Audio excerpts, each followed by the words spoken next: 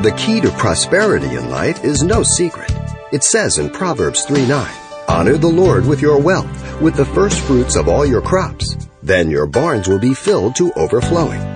With more of Scripture's valuable, simple truths on wealth, here's Pastor Xavier Reese.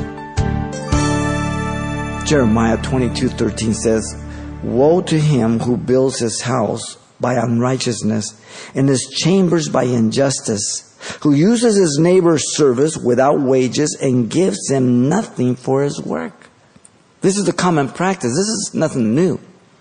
This happens every generation in every country by greedy, selfish people. Masters are commanded to be just to their servants in the New Testament, Ephesians 6:9, Colossians 4:1.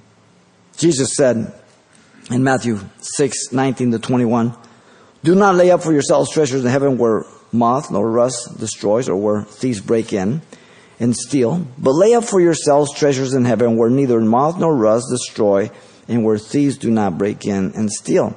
For where your treasure is, there will your heart be also." Notice he said, where your treasure is, your heart. Not where your heart is, your treasure will be there.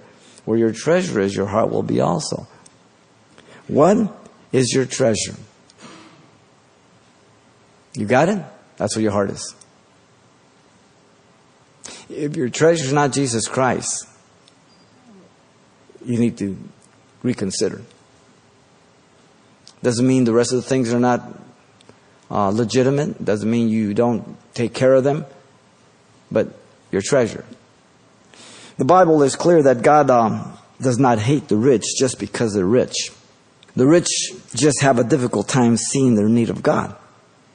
The rich are self-sufficient due to their resources, as you know.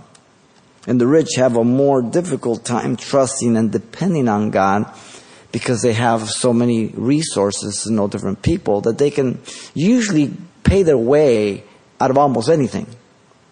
Luke 18:22-23 says, "So when Jesus heard these things, he said to him, 'You still lack one thing, the rich young ruler. Sell all that you have and distribute to the poor, and you will have treasures in heaven, and come follow me.' But when he heard this, he became very sorrowful, for he was very rich." Did Jesus want all his money? Sure seems like it to me. No, you got to read the whole context. He wanted his heart. He put his finger on his heart. He put his finger where his treasure was. That's where his heart was. His money. This does not mean rich people cannot be saved then. But they have a choice of repentance like anybody else. 1 Timothy 6:17 says, "Command those who are rich in this present age not to be haughty, not to trust in uncertain riches, but in the living God who gives us richly all things to enjoy." Set your mind on things above, not on the things of the earth, Colossians 3:2 says. You've been listening to Simple Truths with Pastor Xavier Reese, a daily devotional of the enriching and precious truths found in God's Word.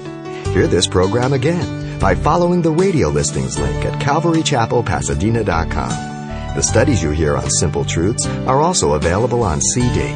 Give us a call at 800-651-8352 for information on how to receive a copy. Or log on to our website for announcements about other ministries at Calvary Chapel Pasadena. It's all at CalvaryChapelPasadena.com. And join us next time for more Simple Truths.